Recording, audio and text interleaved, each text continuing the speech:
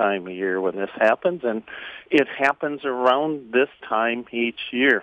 I called my wife into my office the other night because great horned owls were singing a duet in the darkness surrounding our home, and they sing that, woo, woo, woo, woo, who's awake? Me too. And they called back and forth, and it was a breeding pair alternating calls with the female's voice recognizably higher in pitch than the male's, even though she is a much bigger bird than he is. And sometimes their hoots overlapped one another. Perhaps one is correcting the other like longtime married couples do. But the owls were establishing boundaries for the breeding territory, and they begin nesting in January or February. We can all go, boo. Yeah, I've seen owls on nests just covered in snow, which they probably like. It's probably warming. But laying their eggs, they don't build nests, so they lay their eggs in the nests of squirrels, hawks, herons, crows, sometimes on a cliff ledge or in a hollow tree. The eggs will hatch in 30 to 37 days.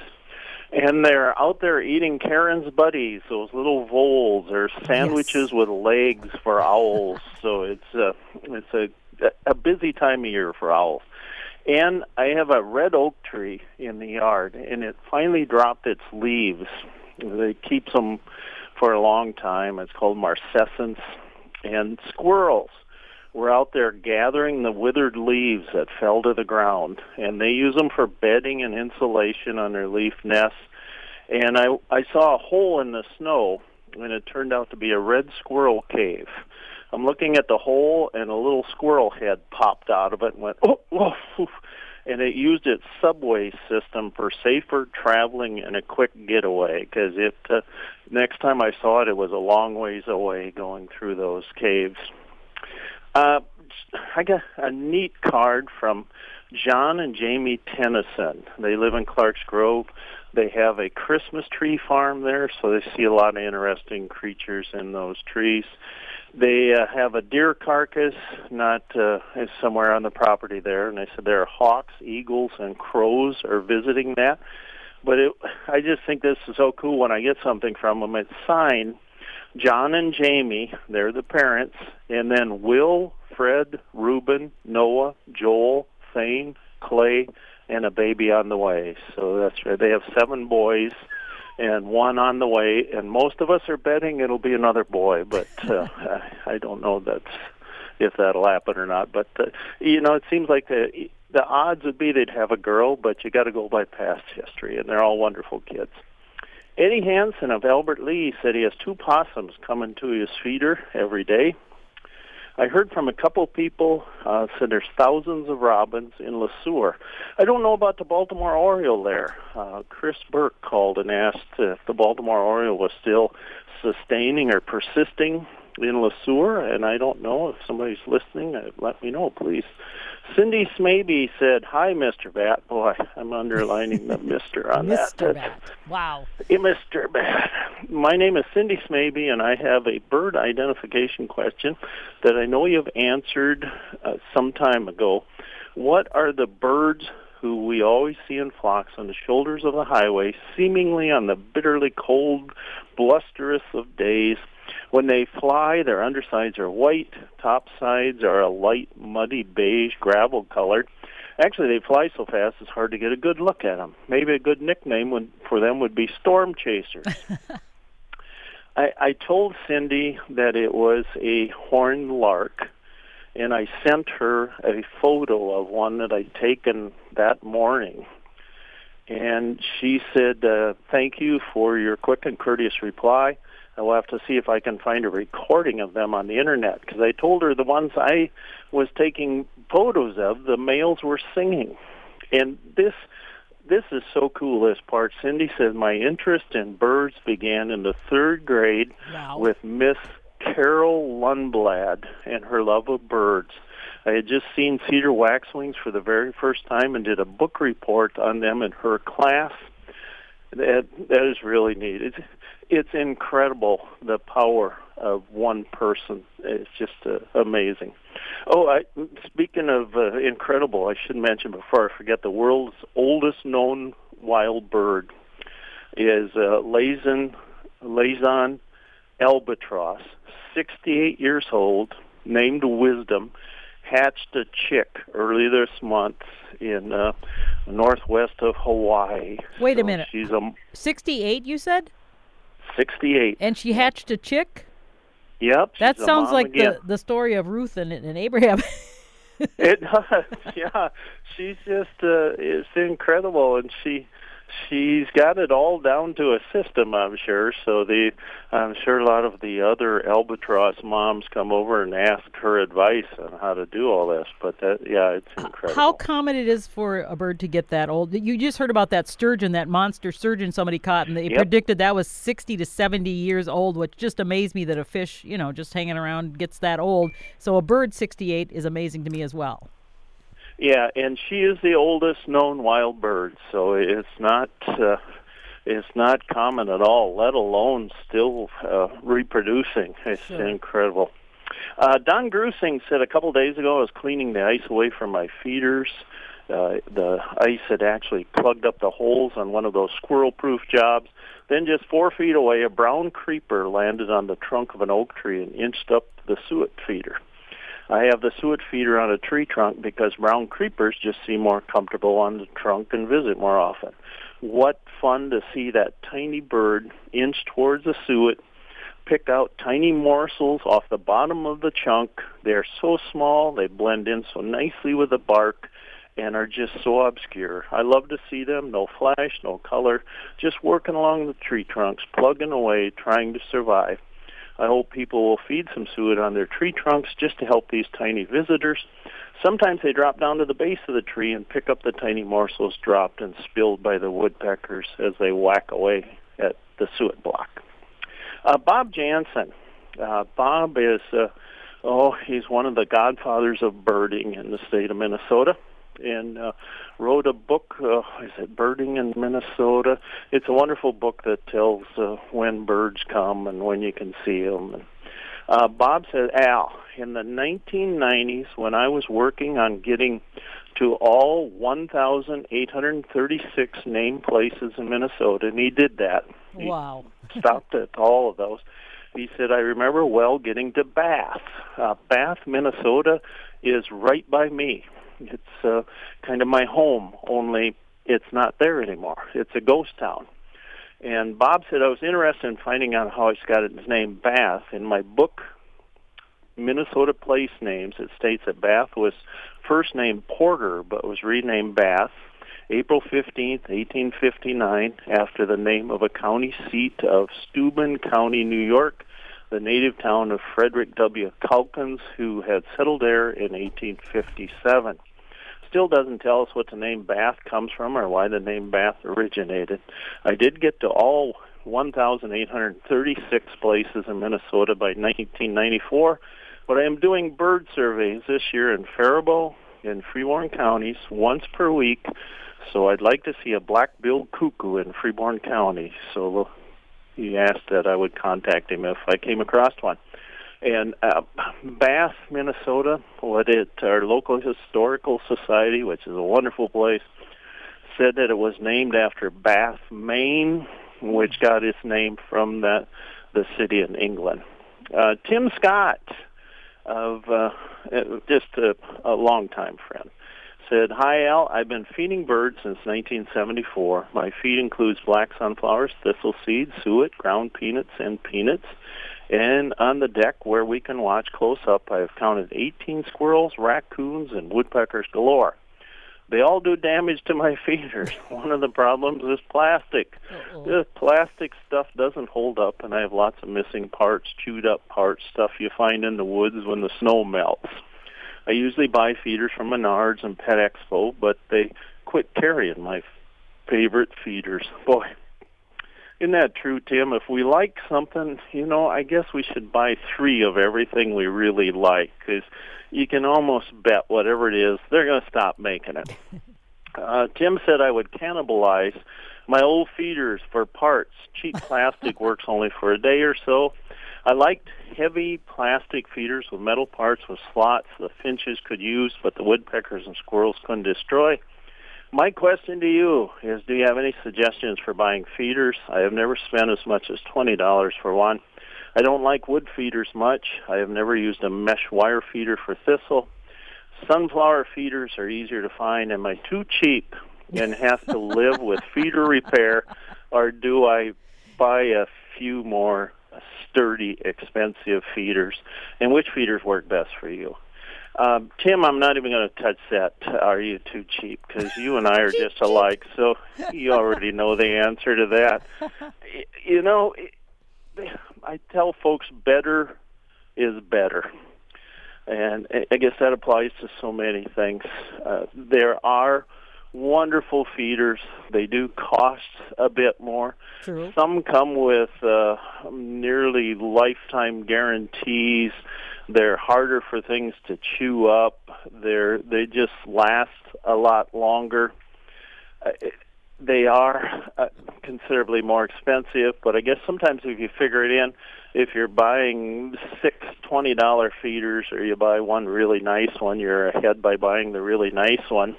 There are some great recycled feeders out there that I find are much more substantial. A lot of them will be made out of plastic, and again, they'll have a little higher price on them. Tim, I know you can make stuff, so it's great to make things. We used to do it with the kids. We'd make things out of recycled materials, milk jugs and things like that. And if we got a week out of them, that was pretty good. But then we got to make more. Have you seen the feeders they have at different stores? They're made out of recycled materials. They almost look like the stuff you make out of composites made that you make decks out of. That as an alternative to the wood, they're supposed to last forever. I mean, I know they're more expensive, but if you didn't have to keep buying them all the time, it seems to me that might be a good option as well. It sure is, and there are. I have one out here on my deck, and it's a heavy feeder. It's all recycled material, and it's tough. It's going to last a long time unless a tree falls on it or something. It's going to be there for a while. But I hope that's helpful, Tim, and I'll be talking to you in person so we can visit on that a little bit more. I wanted to chat. I was going to talk about, you talking about feeders. I always have problems with the squirrels kind of getting in mine and making a mess out of them. And I talked to Jan from Lake Crystal this morning, Al, and she called to share some things with you, and one of them was I asked her about, does she have problems with squirrels, because she was talking about all the bird feeders she has, and she says, you know what I did to solve that? She says, I gave them their own feeder. She said, it's lower to the ground. I put black oil sunflower seeds in them, and she says, and the squirrels don't bother all my other feeders. So she says, I think maybe they just get full with that one. And I thought, what a great idea. Maybe I should do that, because they're climbing up the little pole where I've got juncos now, and I've got cardinals in my yard that have been busy feeding for the sunflowers, and then of course they disappear like that when my squirrels come along. So I thought that might be a great idea. Have you ever done that? I have. Back when I was a man with corn, I was the owner of corn. Yes. I had corn, and I would put a pile of corn out. And I think most of the squirrels were pretty appreciative. There was always one that said, no, I'd rather get up and try to chew up your feeder than eat all this corn. But yeah, it does work, and so that's a great idea. Jan also asked, and thanks for listening, Jan. She wants to know if brown creepers are common in the listening area. She's had some at the suet in her feeders over the past 4 weeks, and she said they run up the tree, and it's a lot of fun to watch them. And boy, I agree with you. I think they're just the coolest little guys. And I will say they are here, but hardly anybody sees them, Jan, unless they're looking like you are. And so they are.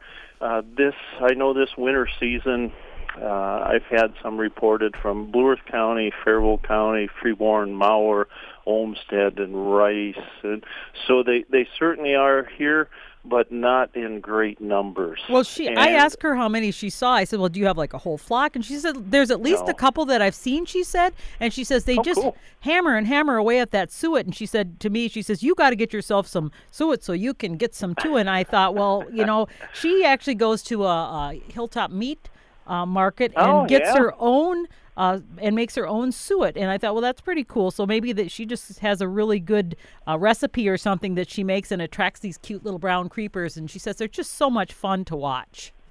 They are one of the cutest little birds, and one of the things, Jan, why a lot of people don't see them is they're little tiny brown birds against the trunk of a tree.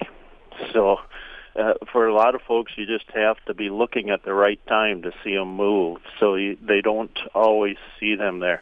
And again, back when I was a man who had corn, I would go to Sibber's Cardinal Grocery Store in beautiful downtown Heartland, population 314, and I would go to see Kenny Sibber back there, who was cutting up the meat and everything and putting it on a nice display under the lights that made it look even better than it was. And he would have suet, and he would save it for me and just give it to me because he said, I have no need for this, so here you go. And I'd bring it home, and oh, man, the birds just loved it. It was a great gift to birddom. Also, Karen, you got a text from Paul Shell, who lives in Faribault, asking, can birds thaw snow for water? And should I buy a heated bird bath? I just bought the components at Goodwill. Thanks, Paul. Thanks for listening. Birds can. Yesterday, again, with the sun the way it is now, it melts stuff. So I shoveled off the deck, but there was a couple little bits of hard snow that I thought, well, I'll wait to let it soften up a little bit, and then I can get it with a shovel.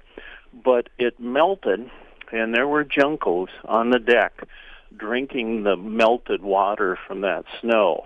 So birds are so good at what they do. They've been doing it forever. They are survivors. They'd win all the Survivor TV series shows. They'd be the winners because they're just good at what they do. They know what they're doing out there. That said, they will eat snow, Paul, but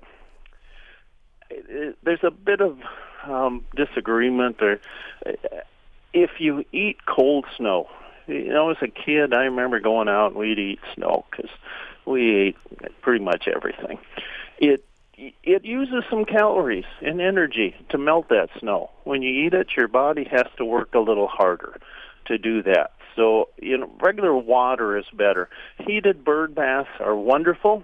Again, there's a discussion. Some people say they can freeze up in there, but if it's a really severely cold day, like we get every other day here, it seems like, but well below zero, it's not a bad idea to maybe put a couple boards or something across it so they can still drink, but they're not in there bathing. And as I say, I haven't seen a whole lot, but I have a good friend who has had a problem with a cardinal, and no, she has. So, but yeah, heated bird baths are wonderful, and that's cool. Components at Goodwill. You might check for Tim Scott, Paul, and see if they got any bird feeders there at Goodwill we can get him. So that'd be a wonderful gift for Tim. Poor Tim, he's just like me, so it's pretty easy to pick on him. Arlene Carr, she also asked she said, these little birds that I can't see them up close. They sweep around along the roads and fields as I drive by. And there are also Lapland longspurs and snow buntings there. But I'm sure the one she's seeing was a horned lark, so I sent her a photo, and she said, that's the bird. That's the bird I'm seeing out there. They're cool little birds. Dean Musing said this past Sunday, when I was walking outside at my daughter's in White Bear Lake, I heard a goose honking. When I looked up, I saw a small flock of 6 snow geese. I haven't seen any in many years. Are they very common in our area? Again, Dean, they are and they aren't. We see things if we look, and you look, so that's why you see it. They are here. Some years we see a lot more than others. Some years they will linger here. Other years they're in a hurry and they just shoot on by us. So they certainly are here. Some of their flight migration routes have changed a little bit through the years. So when I was a kid, it seemed like I always saw more snow geese than Canada geese. Well, it's harder to do that now. You have to get to a certain place, but they're certainly there. And Dean, always great to hear from you. Chad Hines had a Carolina wren in Blue Earth County, and these are great little birds. I was walking a trail down in. I was speaking at down by the University of Missouri, and I'm walking a trail, and the Carolina wrens are in pairs down there, and they stay together all winter, and they're singing, and it was just it was like a midsummer day down there compared to here. So I really enjoyed walking those trails because it's some of our. I love walking, as everybody knows that listens to me for more than about a minute, but some of the places I walk, there's a bit of treachery afoot there, so you have to be kind of careful. So I hope everybody steps cautiously as they're out doing wonderful things. And I don't know who this was from, and I should know. I'll think of it right after the show. What do wild turkeys feed on during a Minnesota winter? We see the wild turkeys. Some days they seem to be everywhere, and we know they love mast, so they will eat a lot of acorns. It's one of their favorite food items. They'll just snarf them down, and this time of year I see them out in the fields a lot, eating scattered corn remaining in the farm fields, mosses, buds, seeds, fern spores, the ground below bird feeders. And this is one of the places where I tell people if they want to see a turkey, to find a place where livestock manure has been spread on fields. Those are very popular winter feeding sites for wild turkeys because sometimes livestock is not always very good in processing completely things like corn. So there's a place out there where turkeys can find corn. So you'll see them there very often. Say, Al, I wanted to, I had a friend she's from Colorado, and she posted a picture she took out of her window at work, and it's a picture of a squirrel eating, but he's got a cleft palate. And she says, this cute little cleft palate squirrel has survived at work. He gets fed daily. He's sure a cutie. And so she's got this picture of this little guy that people just, put food out for him all the time. And I suppose, I guess, people have different genetic traits that, might be different. And this one does too, and he's surviving. So I guess he must have been able to adapt. And a couple days ago, I got 2 photos of 2 different birds. One was a chickadee that had its upper mandible was very much longer than the lower one, and it came out and it bent down. And she said this little guy was coming to her feeders and kind of leaning to the side and still able to eat. I can't imagine how.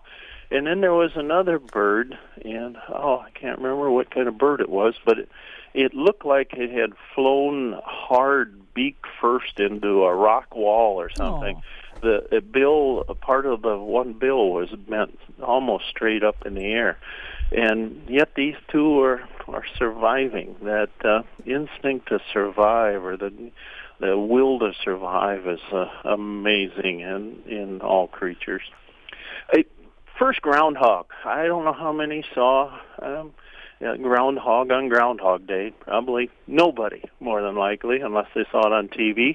When can we first expect to see a groundhog in Minnesota each year? Probably March would be the earliest when they come out of their slumbers. Skunks are not true hibernators, so a skunk is more likely than a groundhog to see a shadow on Groundhog Day. So maybe we could change it to striped skunk. That'll probably never go. The 17th Annual International Festival of Owls will be taking place in Houston, Minnesota, March 1st through the 3rd. There'll be live owl programs, owl wood carving, and if you've never seen an owl carve wood, you've never lived. There'll be wonderful wood carvers that are carving owls. Speakers from Mexico and Florida, and there'll be pellet dissection. And kids love pellet dissection. Well, kids like me. I just love dissecting those. It's like a CSI thing. You just, wow, this has been eating voles. and it's a great thing to do. So it's a wonderful, small little town, Houston, Minnesota, and I highly recommend this for anybody and everybody. The last question I want to touch on is, and I get this pretty much every year, but it says, is wild asparagus a real thing? And I've never been chased by wild asparagus, but a lot of you remember in the 1960s, Yule Gibbons wrote a book about eating wild edibles, and he titled it Stalking the Wild Asparagus, which is a great name for a band. And I enjoy asparagus. I like asparagus a lot. One of my father's favorite dishes was creamed asparagus on toast. I came from a family that creamed corn, peas, chicken. They creamed pretty much everything, including asparagus. And I have to admit that was not my favorite way to eat asparagus, but my dad loved it, and I loved him. So our asparagus patch on the farm was treated with respect. It seemed as if everyone I knew grew asparagus. And the wild plant we commonly see along roadsides is the same species as the tame asparagus. Oh, okay. So it's not really wild then. It's or either that or the tame stuff is the wild stuff in our garden. Yeah, it's escaped asparagus. So I think it's Asparagus officinalis, maybe, is the second half of its scientific name. It's got to be close. I know the first part is asparagus, but wild asparagus produces without human assistance or manipulation. So asparagus plants are insect-pollinated, and its seeds are spread by birds, allowing domesticated crops to escape into the wilds. So it does become a wild plant, and I know folks that will put a map out so they know where to go to get that wild asparagus each year, because they just, one tells me it's so much better than the tame stuff. And part of that reason might be just the way they breed some of the tame stuff. So if you have some of the later, there's certainly be some difference in it. I do want to thank you, Karen, and thanks everybody for listening. I hope you all come to the cafe today where the food chain is missing a few links. The special is always the Heimlich maneuver, and gravy is considered a beverage. I have to tell everybody that our cafe is for sale here before I go on. So if anybody, we have Pete's Repair in Heartland and the cafe are both for sale. So if you're looking for like 2 jobs, there you go. Because this place, where gravy is considered a beverage, and now featuring authentic leftovers with less hair in the food and real cup holders, where grease is good and none of the food smells like feet. Well, hardly any. I stopped at the Eat Around It cafe. Your mom probably told you that. You'd say, "Well, I don't like this being a hot dish." And she said, "Well, eat around it." I wanted to see the new font in the alphabet soup. We're easily entertained here. The Eat Around It cafe is proud that its foods win every food fight. It's where the healthy food option is water in a clean glass. And the waitress asks for your next of kin before she takes your order. I didn't make the mistake of ordering the diet special again. You don't get any food with that special. You leave a generous tip, and then you exit the cafe. I try to be friends with the food and the weather, but winter doesn't come here to make friends. A fellow loafer had taken a tumble. Snow and its companion ice can lead to a black and blue backside. It's nature's autograph. The friendly waitress prescribed the best thing for bruises: mashed potatoes and gravy. Remember, folks, Heartland is well worth driving past. Thanks for listening. Do something wild today. Get out there and look at a bird. Thank you, Karen, for making it a great day. Thank you, Al, and we'll talk to you next week. And thanks to all our listeners for chiming in and giving us the questions and sharing their observations. We always enjoy hearing from you.